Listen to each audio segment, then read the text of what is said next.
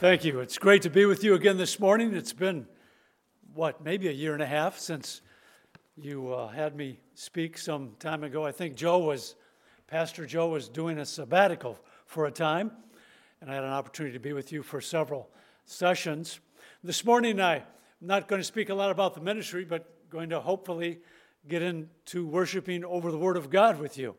And if you would, turn in your Bibles to John chapter 17. Going to speak about the subject of love this morning. Joe and I, on a trip some time ago, were in the Democratic Republic of Congo. And on that trip, we got with a group, and I think it was my third trip there. Half the pastors weren't there, and the pastors who showed up weren't prepared. And I had to think through that. Now, I'm a strategic thinker. I'm not so much a relational thinker, and I have to work on that. And I thought, okay, strategically, we have to make a decision about this training, but also relationally, how do I keep helping them? The strategic decision was to tell them, you're not sustaining a Pathways training, and therefore, this training is over. We go 9 times. We'd been 3, and I had to cancel the training. But relationally, we had to think through, how do we love these people? And to keep communication going. And lo and behold, your pastor went back there to help them some more. And that was part of the relationship of working with the believers in Kinshasa, Democratic Republic of Congo. So we think strategically about mission, ministry, our lives. We also think relationally. How does love fit in to mission, to purpose, to everything that we are? What's the mark of the believer? How should people know that we're believers? By our love. That's what the Bible says. And so love is central to all we are, who we are as a people, and what we do. Last summer, I had an appointment in Bluffton, Ohio, with 4 pastors to tell them about Pathways. So I jumped in the car with another guy, drove 757 miles round trip one day, got there for a lunch meeting, and the main pastor who wanted us to be there and speak didn't make the meeting. And so I explained it to 3 other pastors, got in the car and drove home. 757 miles round trip. And on the way home, I was thinking, okay, strategically, I know how to think about this. But how do I love these people? How do I love these pastors? And keep the door open for more help and more training. I have got to learn to think that way. I'm okay with making strategic decisions. It's the love part that gives me problems. And actually, I'm helping to start a new church in Sterling, Illinois right now. Moved to Dixon, not thinking I was going to be doing that, but some believers in the free church there said, anyway, I got suckered into helping to start a new church, okay? And I'm doing that again. And I'm not the pastor. But a couple of believers wanted to use a tool to help reach out to people they knew, and I had used a tool in Sycamore, Illinois called, there it goes, Christianity Explored. It's a 15-minute video series. It comes out of All Souls Church in London, England, goes through the Gospel of Mark in 8 weeks. You watch the video, and it gives you a basis for discussion then, and walking people through the Gospel of Mark. And we saw some success with that. So these 2 couples got together. They planned them separately, prayed, and invited people, started the groups, and they both collapsed. Didn't work.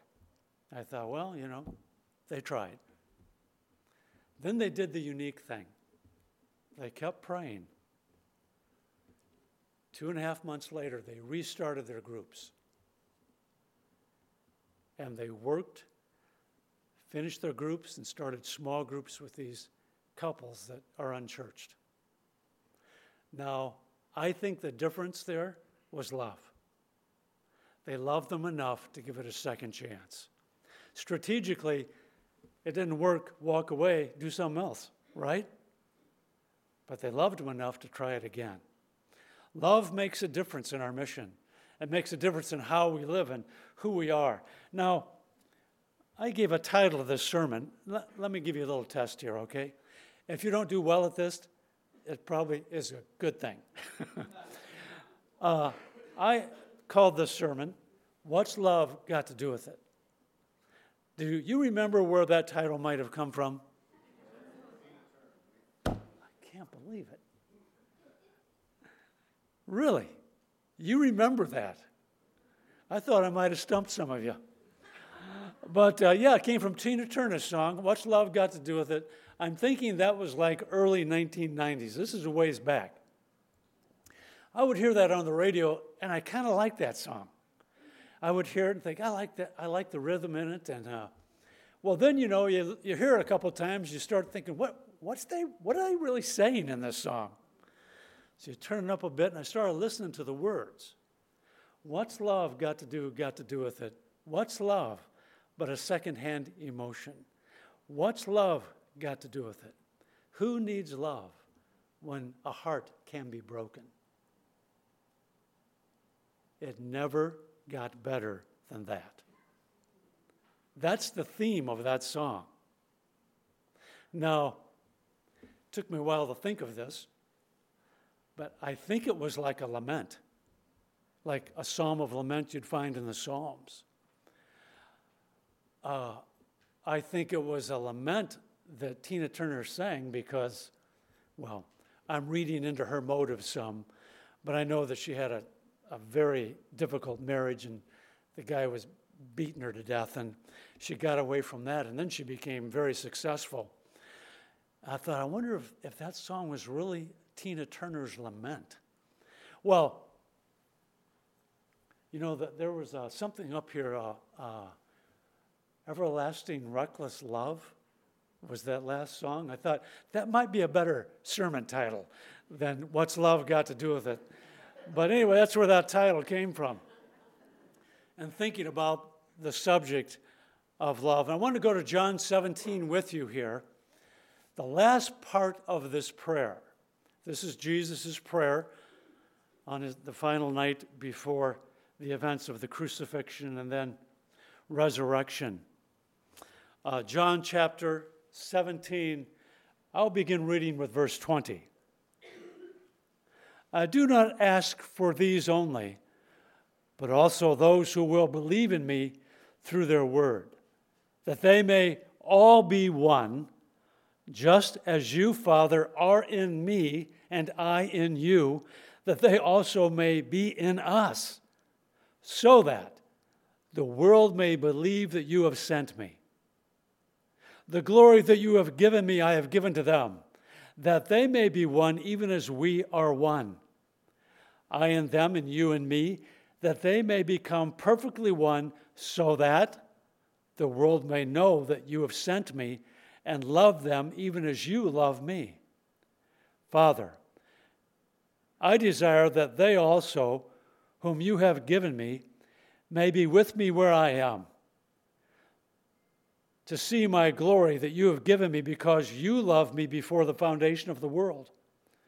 O righteous Father, even though the world does not know you, I know you, and these know that you've sent me. I have made known to them your name. I will continue to make it known, that the love with which you've loved me may be in them, and I in them. And Father, as we continue to worship you in this hour, we, your people, we pray that the light of this text might become clear to us. We pray you might help us to know your intent in these words. We pray that we might understand why Jesus prays this way and what difference it makes to us today. And we pray in Christ's name. Amen. Now, we immediately see that this is not just a devotional kind of prayer. It's a prayer happening on the last night before Christ's crucifixion. So he's prayed about a number of topics here. The section really on the upper room starts a couple of chapters before this. He's told them some very important things, and then we have this beautiful and a rather long prayer in John 17. And it can tell us some of the things that Christ is truly passionate about because he's praying about them. And here at the end of this prayer, he prays about love and his passion for this love. It's a battlefield kind of prayer. I've read before that in the military they plan things such that they need a strategy to how to protect that city or take that ground. And they formulate a strategy. And then the strategy is to take that objective. It might be a city or to defend the city. Then they have tactics where each individual group of soldiers and each soldier knows what his duty is to fulfill the strategy and protect or take that objective. Well, this prayer is a battlefield kind of prayer. We know what the objective is. It's clear if we read closely.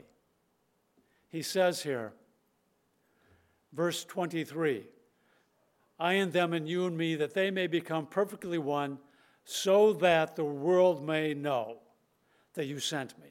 There's the objective. So that the world may know that you sent me and love them even as you loved me. The objective is that the world may know the love of God in Christ. The same kind of love that God the Father has for the Son. The strategy is that he tells this to those who are at that Last Supper.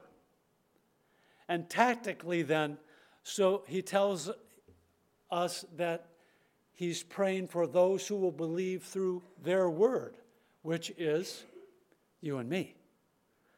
Tactically, we fit into this prayer in that we will fulfill whether or not the world knows the love of God through Christ.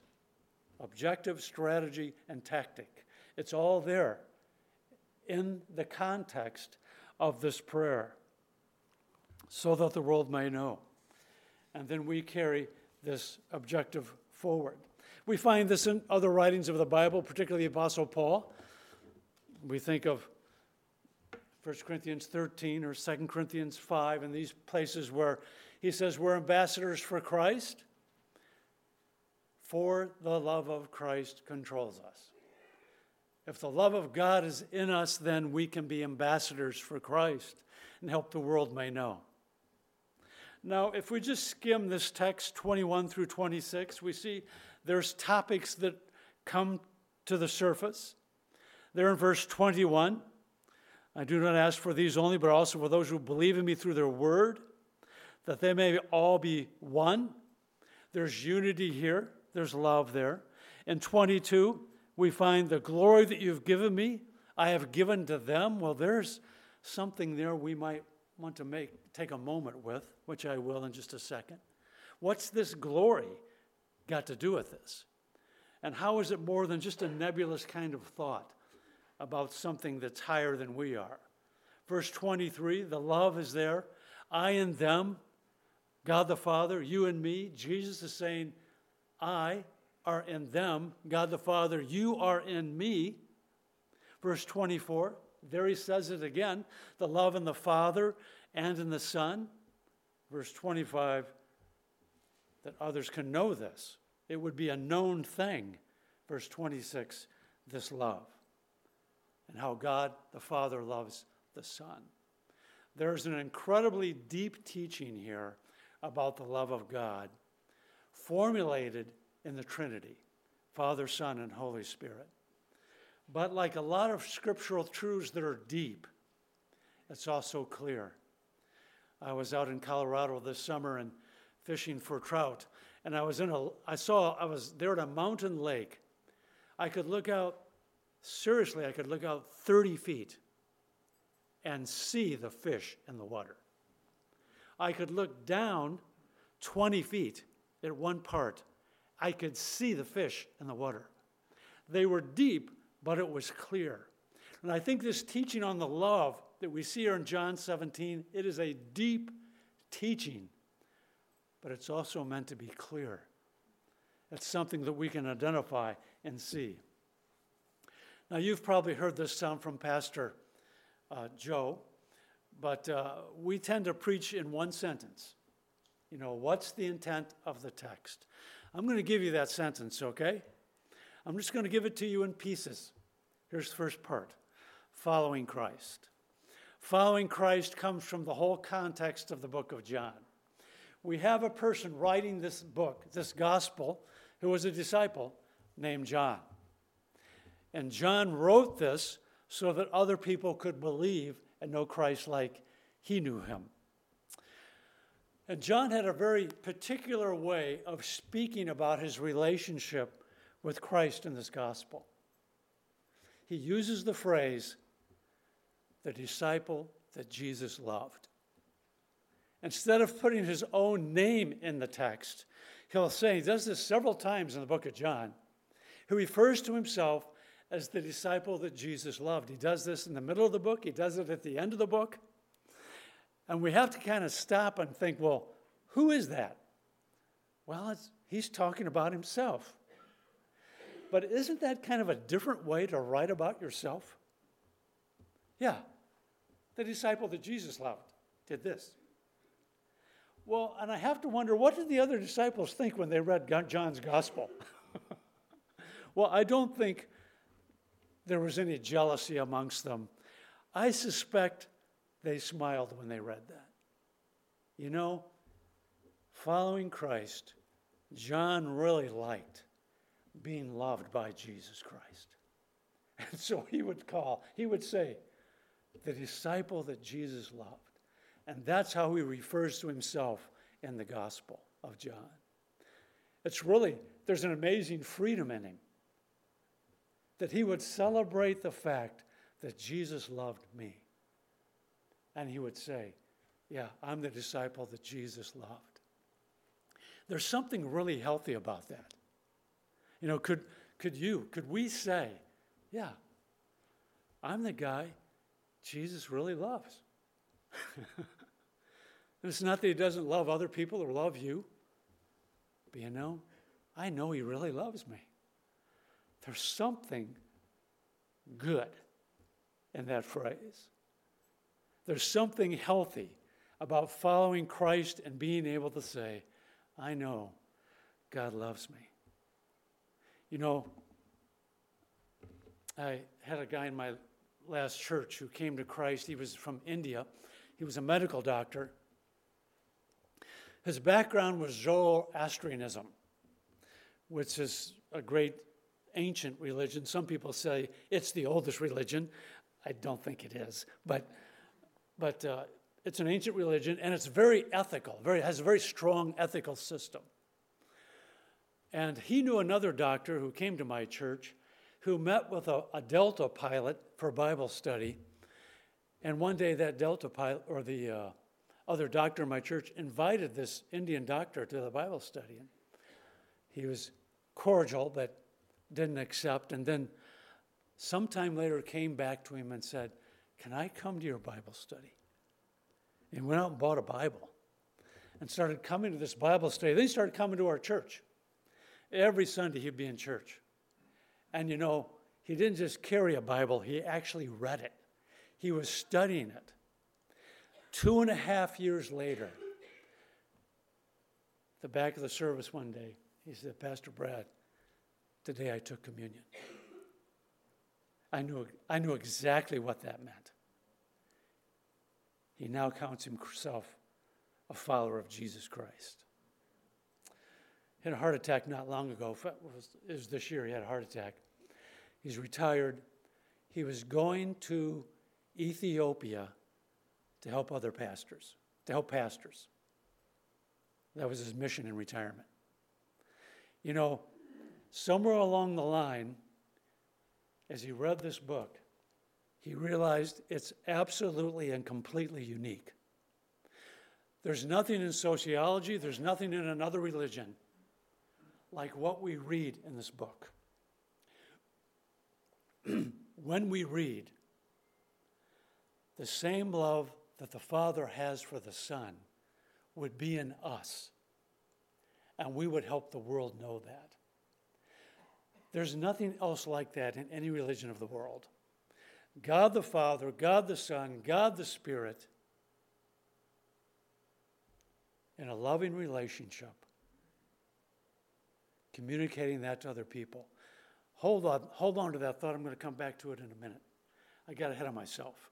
I'm supposed to be talking about context still. We see following Christ here, and John says, I'm the disciple Jesus loved. And if we're going to understand the import of this prayer and apply it to our lives, we need to make sure that we can be like John and say with him, I know that God loves me, and I revel in that love. I'm accepted by him. But there's another thought here that gets introduced that I want to take a moment with. Verse 22, the glory that you have given me, I have given to them, that they may be one, even as we are one. What in the world is that about? You know, we can think about glory in kind of ethereal ways, so that we just kind of read it and go right by it. Not sure what it means, so I just won't think about it. Well, if we go back to John chapter 1, we find that John tells us something about that glory. He says, the Word became flesh and dwelt among us. We beheld his glory as the only Son from the Father, full of grace and truth. Now, John chapter 1, when the people 2,000 years ago in Israel thought of the glory of God, what did they think of? They thought of the temple. Basically, they thought of the tabernacle. They would go back to the Old Testament, and they had what they termed the Shekinah glory at the temple.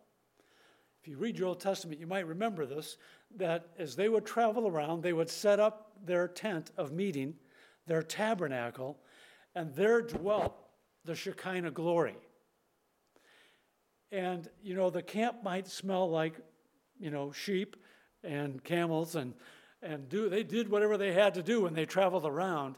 But there at the very center of the camp, there was a tabernacle built under God's specifications, and there dwelt the Shekinah glory of God. And now John says in John chapter 1, we got something better than that. The Word became flesh and dwelt among us. We beheld his glory. There's something better than the Shekinah glory in a tabernacle. The glory of God in Jesus Christ has now entered into the neighborhood, so to speak. It's here amongst us in Christ. So when we think about following Christ here in the context, we would think at least two things that John is telling the people. One, that I'm the one that Jesus loved. I'm loved by Christ. And two, I'm beginning to taste and drink and know this glory of God through Christ. That's an incredible impetus to follow Christ. You get that in nothing else in life other than in Christ. Following Christ means we can know this love and we can know this glory. Second part of the sentence, following Christ in love. Obviously, we have to think through this love that Jesus is revealing to us here. Now, the uniqueness of this love is that it's the same love that the Father has for the Son. Now, boy, bless you, thank you. It just all of a sudden went.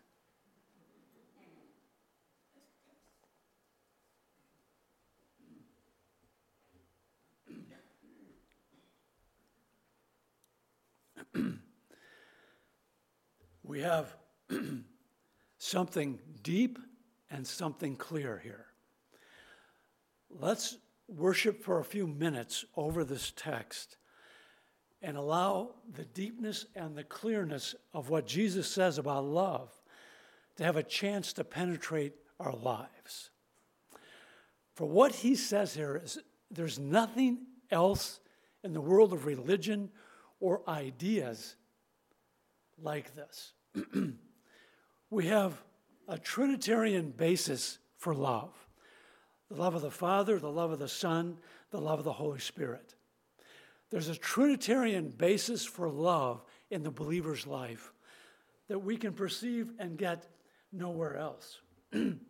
Now, it's personal. If we're going to talk about love, we're going to talk about something very personal. Now, I like looking at stars, and I enjoy nature. Where I live out in the woods right now, far outside of a city. We don't have any lights. There's no street lights or anything like that. You go out on a winter evening when there's no clouds, and you look up, and it's startling how bright it is because of the stars. I can see Mars.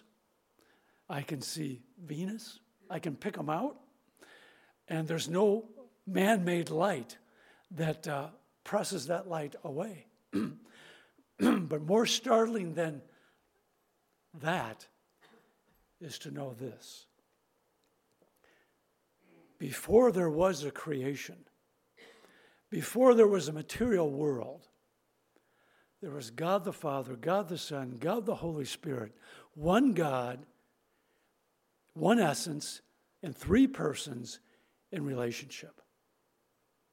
God exists in eternity, Father, Son, Holy Spirit, one God, one essence in relationship that predates the material world.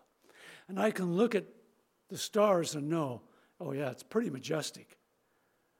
But there's one behind that that's an eternal relationship. A God who has no sense of need. He doesn't need anything. He's completely self-sufficient. And love is not a manufactured element of creation. Love is not a sociological concept made up by people. One philosopher said, sarcastically, we are descended from the apes, therefore we shall love one another.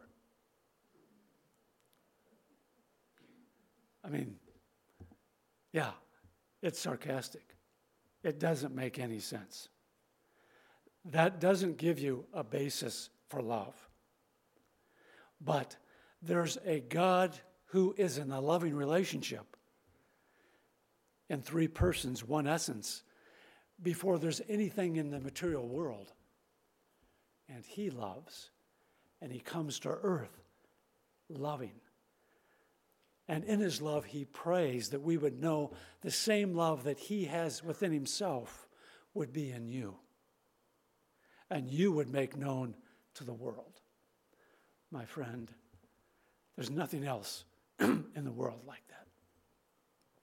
Conceptually, that is a completely, totally unique thought. God, and John says in his epistle, God is love. He writes more about that love in his epistles.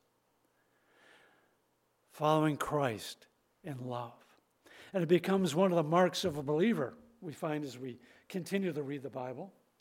We find the other apostles like Paul and others writing about that love because it's transforming. It changes them. Now, if the disciples would have had like interviews to see whether or not they were going to get to be disciples, like pass the interview and you can come in. Yeah, it's comical. Nobody would have made it. Nobody would have gotten in. But instead, Jesus brings this band of ruffians together, like John and eventually Peter and Paul and others, and he changes them. He transforms them so that then they are willing to go out and die for what they believe in Christ. And John eventually, we believe, ends up on a very rugged island in exile. He's known the other disciples and have been martyred for the faith. And he's writing gospel. He's writing the book of Revelation. And he's trying to the end of his life for the world to know, yeah, Jesus loved me. And he wants to love you too. You can know that love of God in Christ. So we find this Trinitarian basis in John 17 when he says, Father, verse 24, Father, I desire that they also, whom you have given me, may be with me where I am to see my glory that you have given me because you loved me before the foundation of the world. Why does he pray that? Because it's true. And Christ is right now celebrating that in his prayer. He's celebrating that love and saying he wants us to know the glory. He wants us to know that love like he knows it. Now go to bed thinking about that one night. Jesus wants me, wants you, to be as clear on the love God has for you, me, as he is clear about the love of God for himself. That's worth celebrating. That's worth considering and thinking about.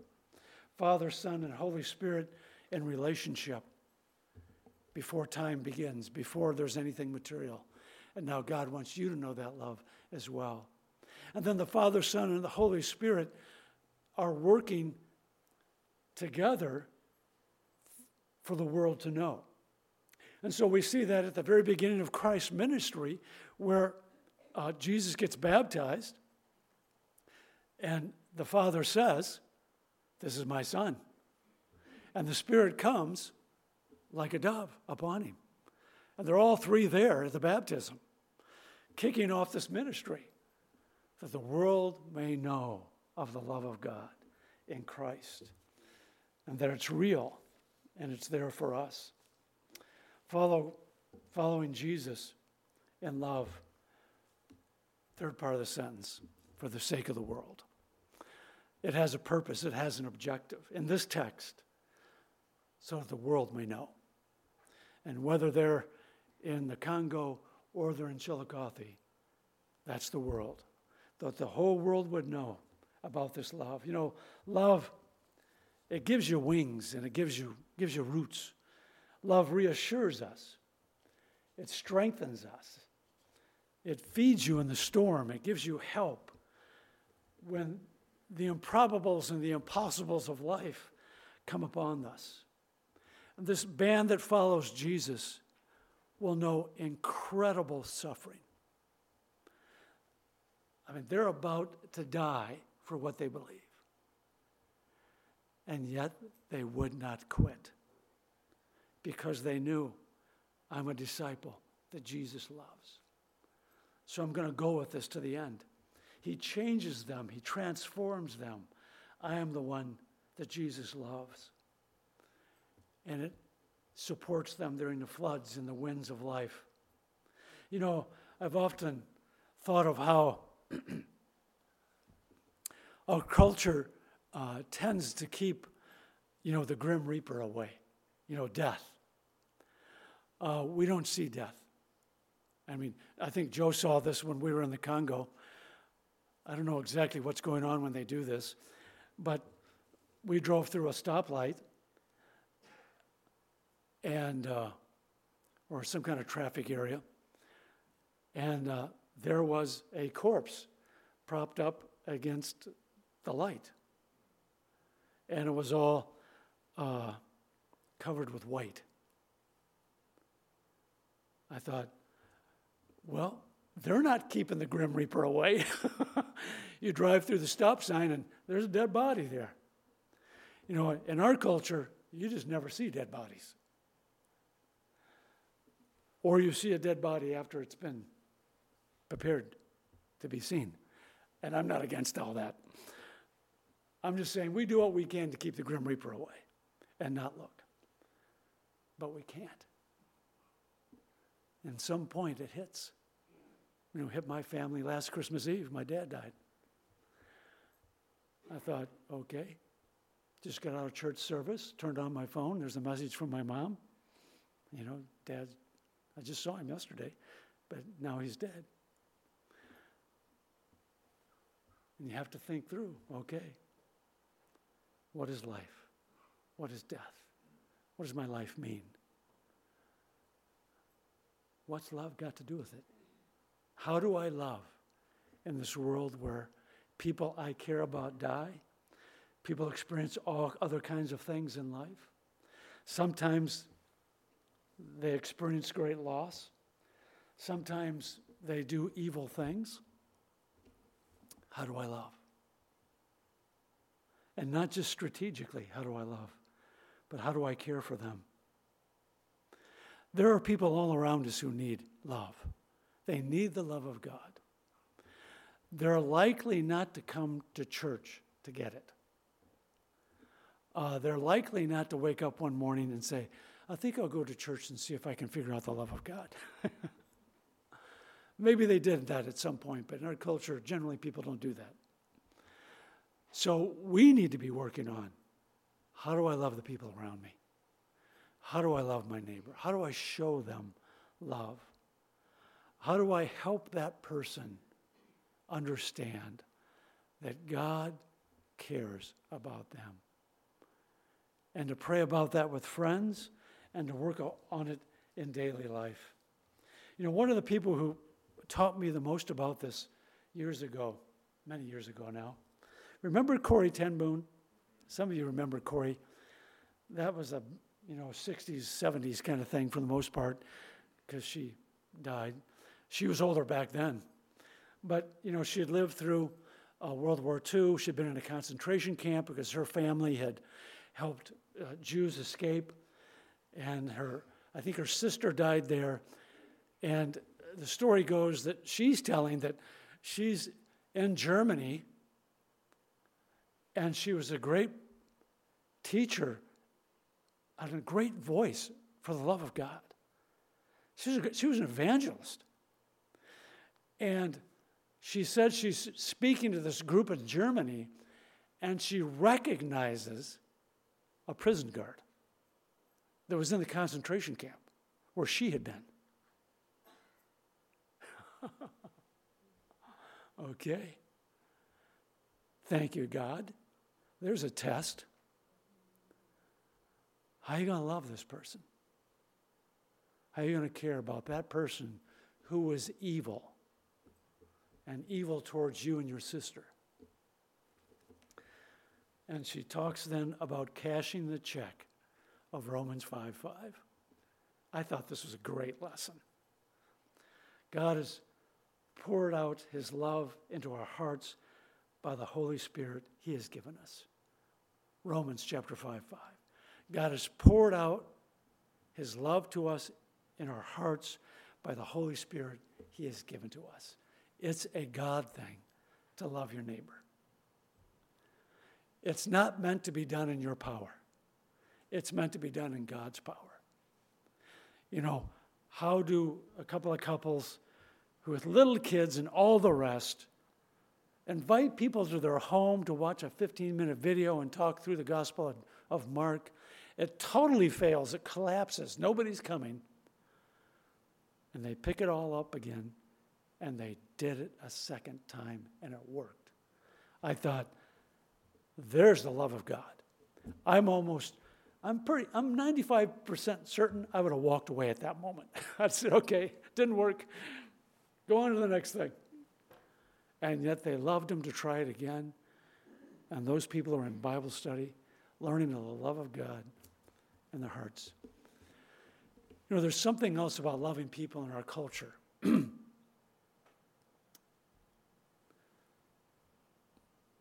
There is no center and there's no transcendence.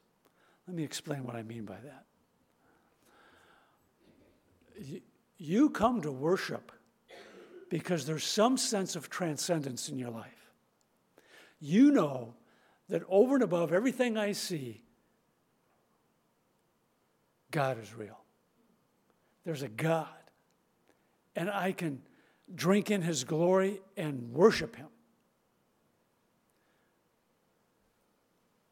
What if you didn't have that? Well, by and large, the people around you don't have it. They don't have that sense of transcendence. You think through it all the time because it's just part of your form now. You formed your life thinking church and worship and the Bible's true and Christ is real. And so you're processing it all through the days and months and years now.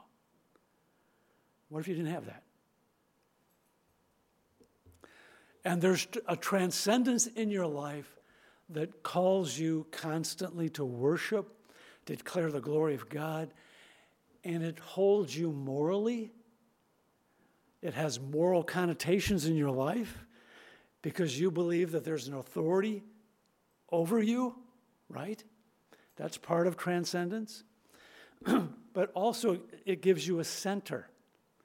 And I think that centers in the love of God. And the people around you don't have that either. It's this new church we're trying to get formed, and we've been praying for people that we just encounter in daily life. And so some of the people are medical people, and so we're praying for other nurses and other people. And some of the guys work in this factory, and so we're praying for these guys. And we find that we are praying for people who don't have a center and they don't have transcendence. How can we love them and help them?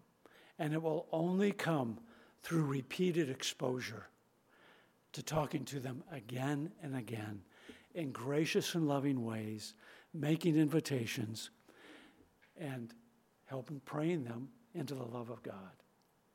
You know, you can think about that in your own experience of life as well. What can I do to make, this is what I've started doing. Because I have trouble with this. I've got to train myself to think about love.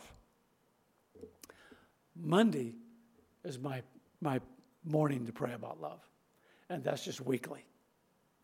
I need to think about my week and what does love have to do with it? And how will I display and know that love in my life and help other people find it too?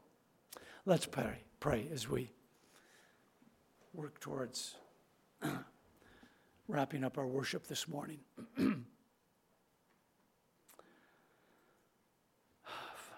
Lord Jesus, we've seen you say here, I do not ask for these only, but also for those who will believe through their word.